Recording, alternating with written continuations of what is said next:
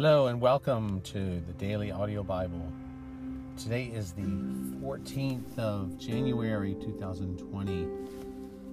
Let's begin. Thank you for joining me in prayer today. From Peter Marshall, once again, as we go through his book on prayers. Cleanse me, O God. This is a good way to start our prayer time, to confess, and if there's anything that separates us from God right now, let's pray and confess in our hearts quietly these things before God. And then focus on Christian love, how we treat others by focusing on the love of Christ, looking at others as those that God loves just as much as he loves us. And then from Psalm 16, confidence in the Lord as we finish up. So, cleanse me, O God. The Word of God says in 1 John 1:9, if we confess our sins, he's faithful and just to forgive us our sins and to cleanse us from all unrighteousness. So, Father, over and over again, we have fallen into the same temptations. It does seem as if we are slow to learn your ways and your laws. We blush to recall the vows to you, never again to do what we have just come from doing, never again to stain ourselves in the same mud holes. Yet, O Lord, stained as I am, and conscious of my own weakness, I have no choice but to pick myself up again, to ask you for forgiveness once more, to forgive me once more, and to make me clean again. I thank thee, O Lord Jesus, for thy glory, the glory of the gospel of the second chance. I would claim from you that chance to begin all over again. You have heard the prayer of confession, and even now, Lord, you hear our prayers of confession. Now we claim your promise to forgive us and to cleanse us. From this moment, we accept that forgiveness and that cleansing by faith, because we believe that your promise is the word of a gentleman of the most strict and sacred honor. And now we ask for your Spirit to come into us like cool, fresh air, to revitalize us, to shock us into a new discipleship, to invigorate us for a new life in Christ Jesus our Lord. And let's take just a moment to confess before God anything that we have done that we know that the Lord is calling us to confess, because by doing this we are opening up more of him to us and more of ourselves to him.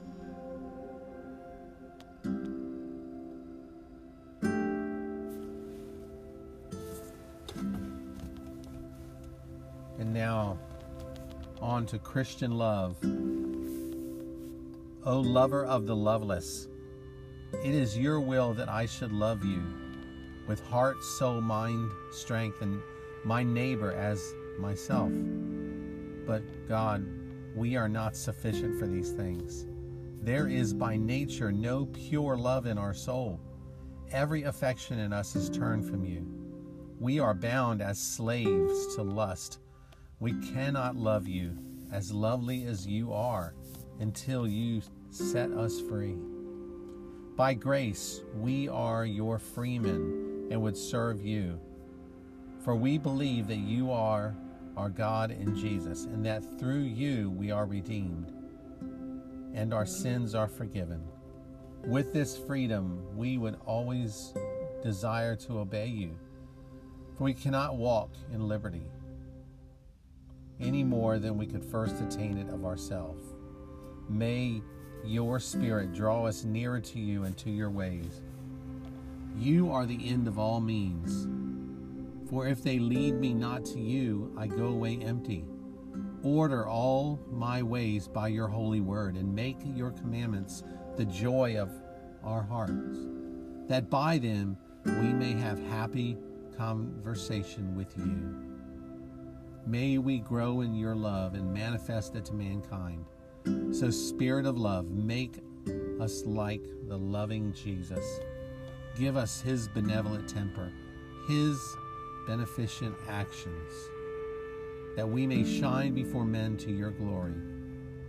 The more that you do in love in me and by me, humble me the more. Keep me meek and lowly, and always ready to give you honor.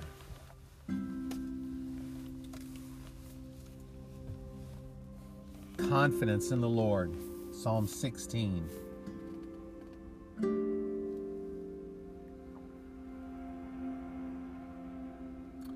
Protect us, God, for today, tonight, always we take refuge in you. And we say to you, we confess and we proclaim that you are our Lord. We have no good besides you. And as for the holy people who are in the land, they are the noble ones in whom is all of our delight. The sorrows of those who take another god for themselves multiply. But we will not pour out their drink offerings of blood, and we will not speak their names with our lips. May we have clean and pure lips. May the words of our mouth, the meditations of our heart be pleasing to you, Lord. Lord, you are our portion and our cup of blessing. You hold our future.